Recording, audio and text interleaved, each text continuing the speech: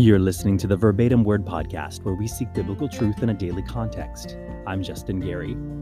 If you've ever been called on to testify in court, it can be a pretty nerve-wracking thing.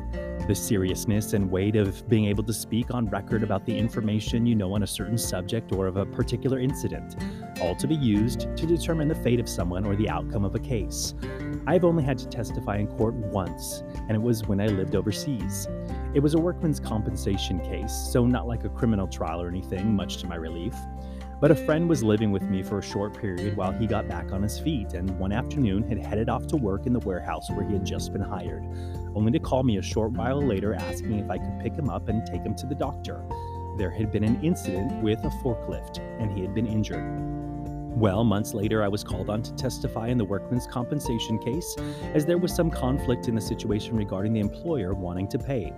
And my testimony would somehow prove the guy had been fine before coming to work, and that we had been hanging out at home watching soccer just prior and not out partying or compromising his sobriety or anything, but that it was a legitimate work injury. What was most challenging for me in this need to testify was that these official proceedings were going to be in the Slovenian language. And while I spoke well in conversation and daily life, the formality of the situation kind of upped the ante. And when I walked in and saw the judge and the poor stenographer who would need to write down every word I say and try to dictate my testimony with my accent, my botched grammar, and other elements of imperfect Slovene, well, I was pretty nervous when I took the stand.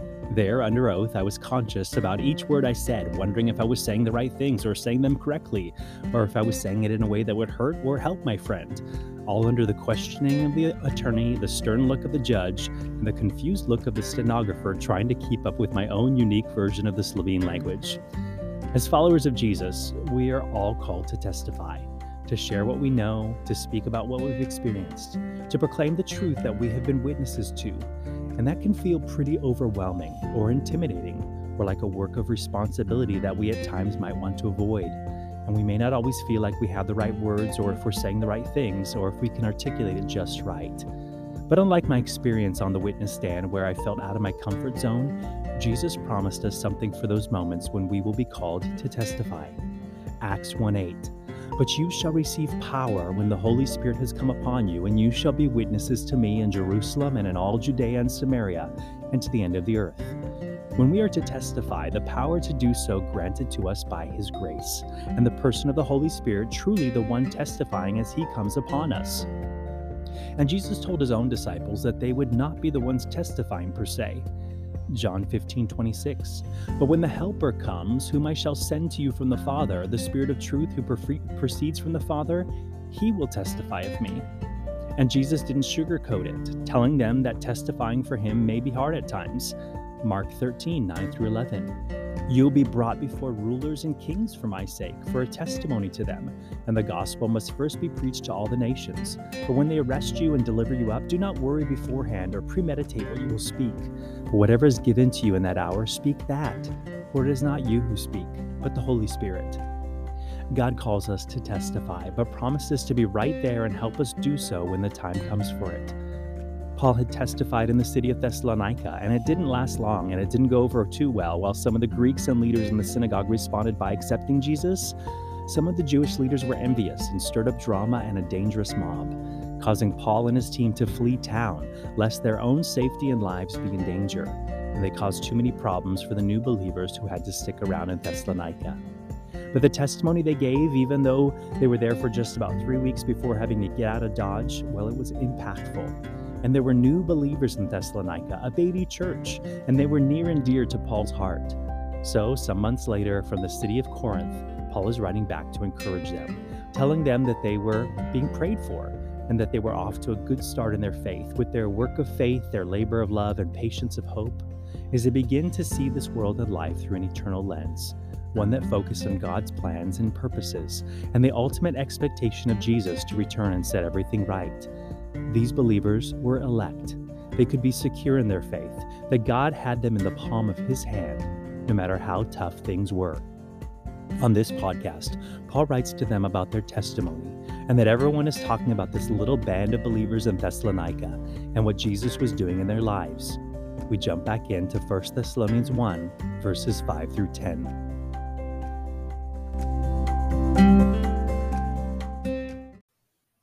Paul remembers testifying in Thessalonica, which had not been that long ago, and their response when they heard. He writes in verse 5, "For our gospel did not come to you in word only, but also in power, and in the Holy Spirit, and in much assurance, as you know what kind of men we were among you for your sake."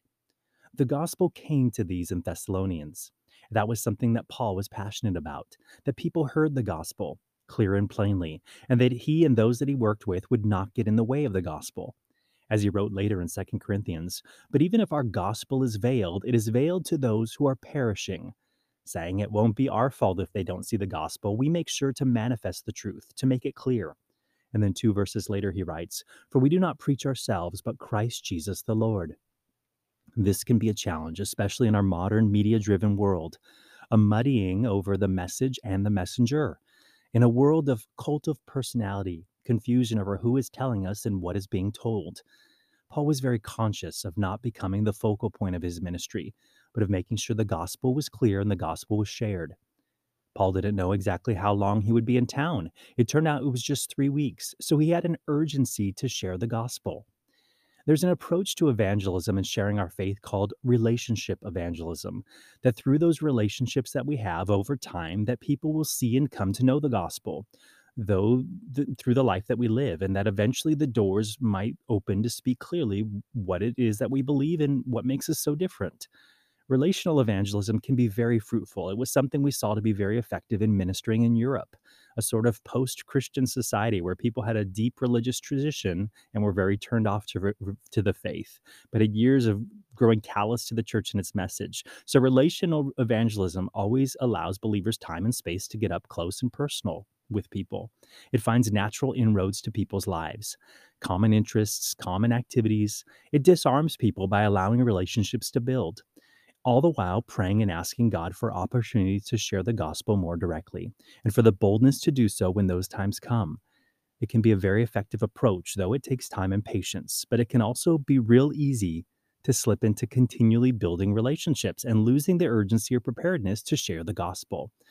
Paul never lost that urgency, and it's probably because he was often getting shoved out of town. So he had a way of cutting to the chase and a gifting that effectively did so. It can take discernment to know just when to shoot from the hip and share the gospel, and when to patiently wait for God to open the door with someone he has been preparing or is still preparing to hear. But where Paul went, God had already been working and preparing and tilling, and the fields were white for harvest when he showed up. Paul was doing some relational evangelism in Thessalonica, as he writes there in verse 5, "You know what kind of men we were among you for your sake," hoping that they would see a difference, one that could be used to bring the gospel. But the doors opened real quick to speak the gospel more directly, and those in the synagogue where they went were seeking truth. So Paul had clearly shared the gospel in Thessalonica, and he says, "For our gospel did not come to you in word only, but also in power, and in the Holy Spirit, and in much assurance." The message had not just been words. It was not just some new philosophy, as the Greeks were prone to dabble in and muse over. It wasn't just an exchange of ideas. When the Thessalonians heard it, it wasn't just a, "Well, that's good for you. I'm happy you found something that works for you." It was the gospel, the good news that man is sinful, separated from God, and yet God loved us enough to send his son to come as a man, perfect, sinless, not just as an example, but to be the perfect sacrifice, dying in our place on the cross and resurrecting from the dead, God himself having paid the price for our sins, forgiveness now available. This didn't come in just word only, but also in power and in the Holy Spirit and in much assurance. It was not just a message or philosophy or information. It wasn't just a class or seminar or research paper. It wasn't just a story or a news report of happenings or a retelling of historical events. The gospel came in power, power by the Holy Spirit. Now, we do see in scriptures that the gospel often shared the stage with accompanying signs and wonders, demonstrations of supernatural power. Mark 16:20. "And they went out and preached everywhere, the Lord working with them and confirming the word through the accompanying signs." Acts 2:43. "Then fear came upon every soul, and many signs and wonders were done through the apostles." Acts 5:12. "And through the hands of the apostles many signs and wonders were done among the people." Acts 6:8. "And Stephen, full of faith and power, did great wonders and signs among the people." Acts 14:3. Therefore they stayed there a long time, speaking boldly in the Lord, who was bearing witness to the word of his grace, granting signs and wonders to be done by their hands. That is one way the gospel can come forth in power, the testimony to the truth of what is being spoken. But signs and wonders are not always convincing. Even in Jesus' ministry, not everyone believed, even with the signs that Jesus was doing. John 12:37. But although he had done so many signs before them, they did not believe in him. So while there can be supernatural elements to bring credibility to the gospel, something that many a televangelist has tried to capitalize on, it's interesting how quickly movements that seek signs move away from the message. And the signs instead become the focal point, and the message takes a back seat or gets convoluted or watered down or twisted to make room for even more signs. The power that Paul focuses on in these verses, the power that the gospel came with in Thessalonica, was in the transformed lives of these believers. The power that came of ripping them away from sin and going astray and living for the empty things of this world, and propelling them into lives and a mindset centered on Christ's kingdom. The power of the gospel was seen in just how quickly these believers had seen their lives turned around. That's something the gospel can and will do. If someone sets out on some self help regiment, there may be gradual change, progression towards something better. Sometimes people may see sudden changes in their lives as they dive in headlong to some new pursuit or principle or lifestyle change that they jump into. But friends and loved ones may say, well, it's just a phase. And they have probably witnessed them get into the latest fad or trend or pursuit and witnessed them fall back into old ways and habits after that initial drive wears off. Paul had seen it time and time again. The gospel came not just in word, but also in power and the Holy Spirit. As they were born again, God's Spirit came to live within them, sealing them as his property, doing an internal transforming work, making new both the inside and the outside, and giving the power of the Spirit for continued victory, much more than man centered self help or efforts to turn over a new leaf. That would be the characteristic of any New Testament believer or church. The word would be powerful, as Hebrews 4:12 says, "For the word of God is living and powerful and sharper than any two-edged sword." It's wonderful to see someone come to faith and experience the power of the word, the convicting power of the word, that they are a sinner in need of saving, the converting power of the word, that there is only one way to be saved, and it's Jesus, the conforming power of the word, as the transformation begins and washing in and feeding upon the word makes us more like Jesus. Experiencing the power of the word is something that can't be passed on from one generation to another. Each generation needs to experience the power of the gospel themselves, whether that be in society, in a local church, or even in a family. And this often happens in a second generation of believers, that they have heard the word has power and they know the word, but they personally have not seen or experienced the power of the word. I was reading in Joshua, and Moses has recently died. In fact, the whole generation that saw the deliverance from Egypt, all the signs and wonders, the 10 plagues against the gods of Egypt, the miraculous Passover, the Red Sea crossing, that whole generation is gone. And while that generation knew the power of God, the power of the Lord firsthand, the next generation heading into the promised land knows it all secondhand. So what does the Lord do? He gives them their own opportunity to see the power of God, their own Red Sea crossing, this time at the Jordan River. As the priests enter, the waters cease, and the whole nation passes through on dry ground. The second time the nation has experienced this, but this time to the next generation. And as they pass through, Joshua, the new leader, has each tribe pick up one stone from the river bottom, temporarily dry for their miraculous crossing. And once they are all through and the priests exit the river and the waters return to their banks, we read at the end of Joshua 4. Then he, Joshua, spoke to the children of Israel, saying, "When your children ask their fathers in time to come, saying, 'What are these stones?' Then you shall let your children know, saying, 'Israel crossed over this Jordan on dry land. For the Lord your God dried up the waters of the Jordan before you until you had crossed over, as the Lord your God did to the Red Sea, when he dried up before us until we had crossed over, that all the peoples of the earth may know the hand of the Lord, that it is mighty, that you may fear the Lord your God forever.'" God did it a generation ago, and he did it again, so that that generation going into the land would know the hand of the Lord, that his hand was powerful, that they had their own experience and testimony of what God had done in their midst. Each generation needs to experience a move of God. They cannot ride on the testimony of those who have gone before them. They need to see God come through when they take steps of faith. They need to see the Lord show himself faithful in hardship and trials. They need to see his power as they seek him. They need to see God deliver when they stand at Red Sea or Jordan crossings. The time is ripe for the next generation to see a move of God in power. As Peter stood up on the day of Pentecost and quoted from the prophet Joel in Acts 2, "And it shall come to pass in the last days, says God, that I will pour out my spirit on all flesh. Your sons and your daughters shall prophesy. Your young men shall see visions. Your old men shall dream dreams. And on my men servants and on my maidservants I will pour out my spirit in those days. And they shall prophesy. I will show wonders in heaven above and signs in the earth beneath, blood and fire and vapor of smoke. The sun shall be turned into darkness and the moon into blood before the coming of the great and awesome day of the Lord. And it shall come to pass that whoever calls on the name of the Lord shall be saved."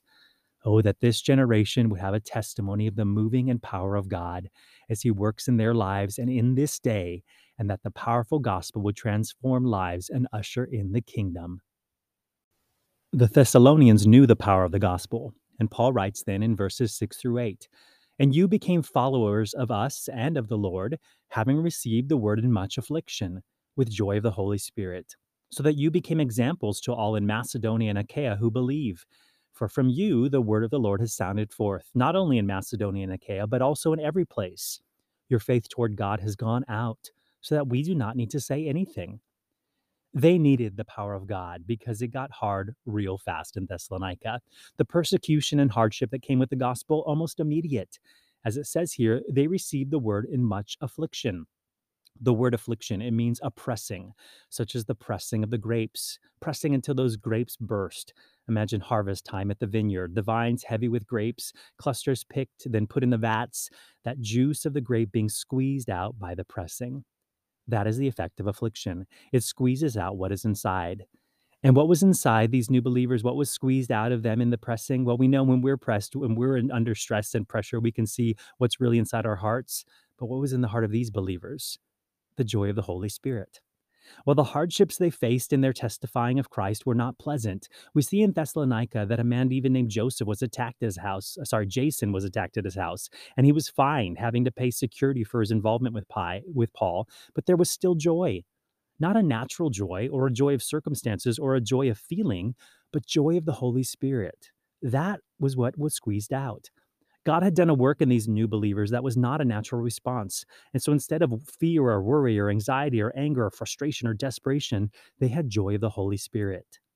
It's a bold thing to ask the Lord for sometimes. We often pray that God will change our circumstances because we see how badly we are responding. We see what's coming out of our hearts, and we don't like the way we are feeling or reacting. So, Lord, help me out here. Change things so that I can get back to feeling okay about it. But we will all face things that won't change, at least not right away. And we ask the Lord to give us a new portion of his Spirit, to change us in the midst of it, to change our hearts in the midst of it, and to give us his heart in all of it. I remember hitting a really rough patch early in our marriage, and I'd done my share of praying, Lord, change this, change that, change circumstances, and on and on. And one morning, exhausted from praying and trying, I finally said, Lord, I don't know if you plan to change things, but I guess now I'm going to ask. If nothing ever changes, I'm tired of the tension and the frustration and the other junk going on in my heart and mind regarding the season. So I ask that you just give me the fruit of the Spirit in the midst of it all, even if nothing ever changes. And he did. It was pretty quick. Something just shifted in my heart. Love, joy, peace, patience, and all the other fruit of the Spirit. It wasn't perfect, but I definitely noticed it. And things did eventually change for us. I changed, she changed, our circumstances changed. But how good it was to see his Spirit give joy when there wasn't much to be happy over. Paul wrote there, "And you became followers of us and of the Lord." They had seen Paul, an example of having joy in affliction. Remember, on Paul's second missionary journey, just prior to Thessalonica, they had been in Philippi. And after testifying and seeing a demon-possessed girl saved, Paul and Silas were afflicted, pressed like grapes, their clothes stripped from them, beaten with rods and many stripes. It tells us whipped. And they were beat up badly, and yet they sang for joy that night in prison. Just before the earthquake came that opened the prison, though they stayed in order to testify to the prison guard why they had not fled in their purpose for being there. On the heels of that, they came to Thessalonica. Think about it. Their wounds were still fresh. Their conflict with the Romans was still fresh. The experience in prison, it was brand new. I imagine Paul wincing in pain as he sat down or stood up, or someone gave him a hug and patted him on the back in the way we sort of do when we hug someone, touching that sensitive tissue that was beaten and ripped open. The wounds were fresh and the pain still there, maybe even bleeding through their clothes at times. People asking, "What happened to you guys?" And they shared the story of their affliction for the name of Jesus and the joy that they had experienced in the midst of it all, a joy unexplainable that let them sing praise in the midst of the trial that they had been in. And they became there in Thessalonica followers of Paul and his team and of the Lord. When Paul says that they followed us, it speaks as of an element of personal discipleship. Remember, there was no New Testament yet. So the only example and teaching they had there in Thessalonica on how to live as a Christian, it was by seeing Paul and his team and how they lived and how they worshiped and how they responded. So while they were to really be following Jesus, Paul knew that they would also follow him, follow his example to them. Of course, we are to make disciples of Jesus and not disciples of ourselves. But it's something Paul repeats a few times in Scripture that they should follow him because Paul knew where he was headed and they would do no wrong going that way too. We see Paul write about this theme several times in his letters. Brethren, join in following my example and note those who so walk, as you have us for a pattern. Philippians 3:17. Imitate me, just as I also imitate Christ. 1 Corinthians 11:1. We testify to others about Jesus, whether we need to or not, and others follow our example. Someone is always looking to us. Paul had his eyes on Jesus, so he invited them into discipleship and let them see his life and even the struggles and afflictions so that they too could learn to walk faithfully with Jesus. Now, as Paul is writing back to the Thessalonians, he wants to let them know something. Though they started suffering for the gospel very early on in their faith, by their doing so, he writes, you became examples to all in Macedonia and Achaia who believe. For from you the word of the Lord has sounded forth, not only in Macedonia and Achaia, but also in every place. Your faith toward God has gone out, so that we do not need to say anything. Though young in the Lord themselves, they were already testifying to those around them. Macedonia, that's the area of Greece around Thessalonica. Places like Philippi and Berea, they were encouraged by the faith of the Thessalonians. Achaia, that's Athens and Corinth, where Paul is writing from. And in every place, he says, their story was a testimony and being used by God.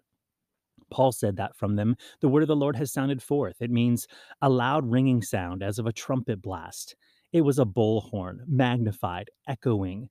People were hearing and paying attention, so much so that their faith toward God had gone out, and Paul and his team did not need to say anything because the testimony of the Thessalonians was loud and clear. How quickly news had spread. Remember, Thessalonica was on the Egnatian Way, or the Via Egnatia. The Romans built amazing, long-lasting roads, and they connected the whole empire to Rome. At the peak of the Roman Empire, there were over 250,000 miles of roads. News could travel fast, and communities were connected. The Via Egnatia was built in the 2nd century BC, connecting Rome with the eastern capital of Constantinople, which would be modern-day Istanbul, through the areas that are modern-day Albania, Macedonia, Greece, and the European part of Turkey. This Via Egnatia, it allowed the news to spread quickly, and how the testimony of the Thessalonians was being shared, and no one had to say anything. People were just talking about how different these Thessalonians were after Jesus, something we'll look at in a second. But the news went quickly. There were roads that helped this information spread. What about us today? What avenues does God have for your faith to be shared?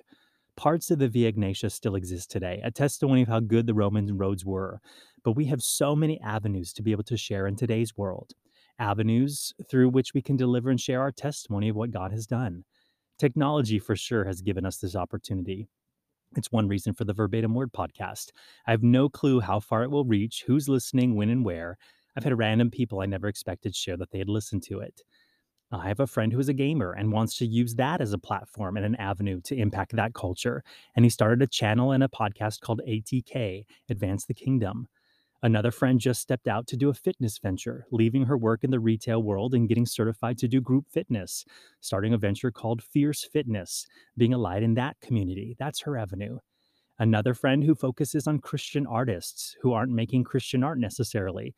Her books and workshops and podcast under the name Kingdom Arts Initiative, making inroads to communities of artists. That's her avenue.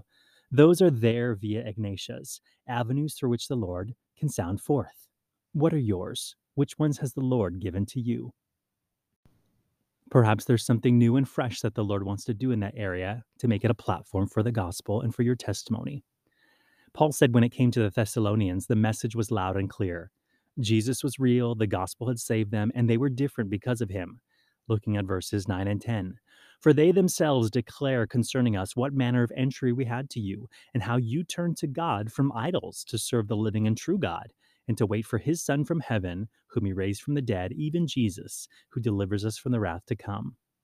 One of the biggest parts of their testimony, you turned to God from idols to serve the living and true God. Remember, in Thessalonica, it was mostly Gentiles that got saved, Greeks who were seeking in the synagogue, and a few Jews and some of the leading women. Most of the Jews were envious and stirred up the mob. But this church was mostly pagan believers who a short time before worshipped idols, went to the temples, were caught up in the idolatrous worship and all the carnal things that went with it. These were not necessarily refined church folk, not necessarily religious people. They had come out of the world and the depths of it, turning to God from idols to serve the living and true God. A powerful testimony knows what it is like to be delivered from something, to be set free from old life and old ways, from the sinful nature, and to be given the mercy and grace to walk with Jesus, a new life. These believers were delivered. They weren't dabbling. They weren't doing better at the idolatry thing. They were not doing less idolatrous stuff. They turned from it, were delivered from it. Sometimes people can measure their Christian life in degrees. Well, I'm not as bad as I used to be, or, well, I'm doing less of the things I used to do, but they have yet to experience the deliverance of the Lord. He is a deliverer. He has delivered us from the power of darkness and conveyed us into the kingdom of the Son of his love. And though we may wrestle with our flesh or our sin or our past, though we may struggle to forget the things we have practiced and become experts at in the past, though we might need to resist the temptations that draw us back into the things that we have been set free from, Jesus is a deliverer. Therefore, if the Son makes you free, you shall be free indeed. And being delivered from their idols was part of their testimony in Thessalonica, as they turned to the true and living God, realizing that their former idols were powerless, as the psalmist wrote in Psalm 115. Their idols are silver and gold, the work of men's hands. They have mouths, but they do not speak. Eyes they have, but they do not see. They have ears, but they do not hear. Noses they have, but they do not smell. They have hands, but they do not handle. Feet they have, but they do not walk, nor do they mutter through their throat. Those who make them are like them. So is everyone who trusts in them. The last part affirming that following idols makes us dumb, blind, deaf, senseless, and powerless. The idol worship, putting anything else other than God first, it leaves us powerless. But the power that has been demonstrated in the lives of the Thessalonians, it spoke, it resonated, it sounded forth like a trumpet, and people were impacted by their testimony. And what hope it had filled them with. Looking at verses 9 and 10, for they themselves declare concerning us what manner of entry we had to you, and how you turned to God from idols to serve the living and true God, and to wait for his Son from heaven, whom he raised from the dead, even Jesus, who delivers us from the wrath to come. Their hope was not just for the here and now. They didn't just have a better life now with a God who could do things for them, compared to the idols that could do nothing for them in this life or the next. They were waiting for his Son from heaven, serving the true and living God. Jesus told parables about the kingdom and how the servants were to wait for their master's return. Blessed is that servant whom his master will find so doing when he comes. But if that servant says in his heart, my master has delayed his coming, and begins to beat the male and female servants and eat and drink and be drunk, the master of that servant will come on a day when he is not looking for him, and at an hour when he is not aware, and will cut him in two and appoint him his portion with the unbelievers. The Thessalonians were now serving the living and true God, no longer idols, and they were waiting for his Son from heaven, whom he raised from the dead, even Jesus, who delivers us from the wrath to come. Paul will speak more of this in this letter and the next to the Thessalonians, the promise of the return of Jesus, when Jesus comes for his church, and then Jesus comes with his church, delivering us from the wrath to come.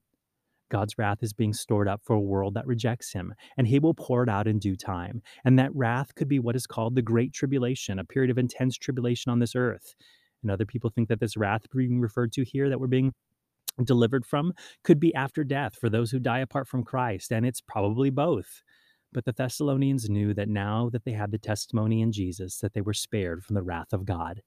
Jesus having taken the wrath upon himself, the just for the unjust, and in this they would rest, having escaped the old life, now full of hope for what was to come.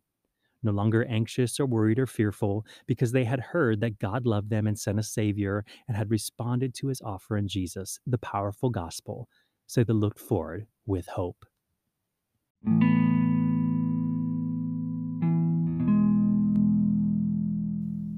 The psalmist gave thanks in Psalm 107. Oh, give thanks to the Lord, for he is good, for his mercy endures forever. Let the redeemed of the Lord say so, whom he has redeemed from the hand of the enemy. Let the redeemed say so. Let them give testimony of all that God has done for them. Our lives are meant to testify, to speak the gospel to those around us. Otherwise, he could have saved us and taken us home immediately. But there are others who need to hear. And if we're engaged in a relationship evangelism, taking our time, letting it unfold slowly what it is and who we are and what we believe, maybe it's time to speak up. Maybe those relationships are deep enough that we should tell them the full reason for who we are and why we live the way that we live. Maybe it's time to let the redeemed of the Lord say so, to tell them why your life is different. And even when things are hard, as they were to the Thessalonians, our testimonies are a powerful witness of what we believe about God and how we live for him in the midst of it all. And things will grow harder, especially for the believer. And the enemy will accuse and attempt and attack. But as it says in Revelation 12:11, and they overcame him by the blood of the Lamb and by the word of their testimony, and they did not love their lives to the death. Our testimonies of what Jesus has done is doing a powerful thing in the battles we face, something that we need to stick to and not love our lives even to the death. And though we look for his return and the establishment of his kingdom, now is the time to testify. The apostles wondered after Jesus' resurrection if then was the time for the kingdom to come, and he said to them, "It's not for you to know the times or seasons which the Father has put in his own authority.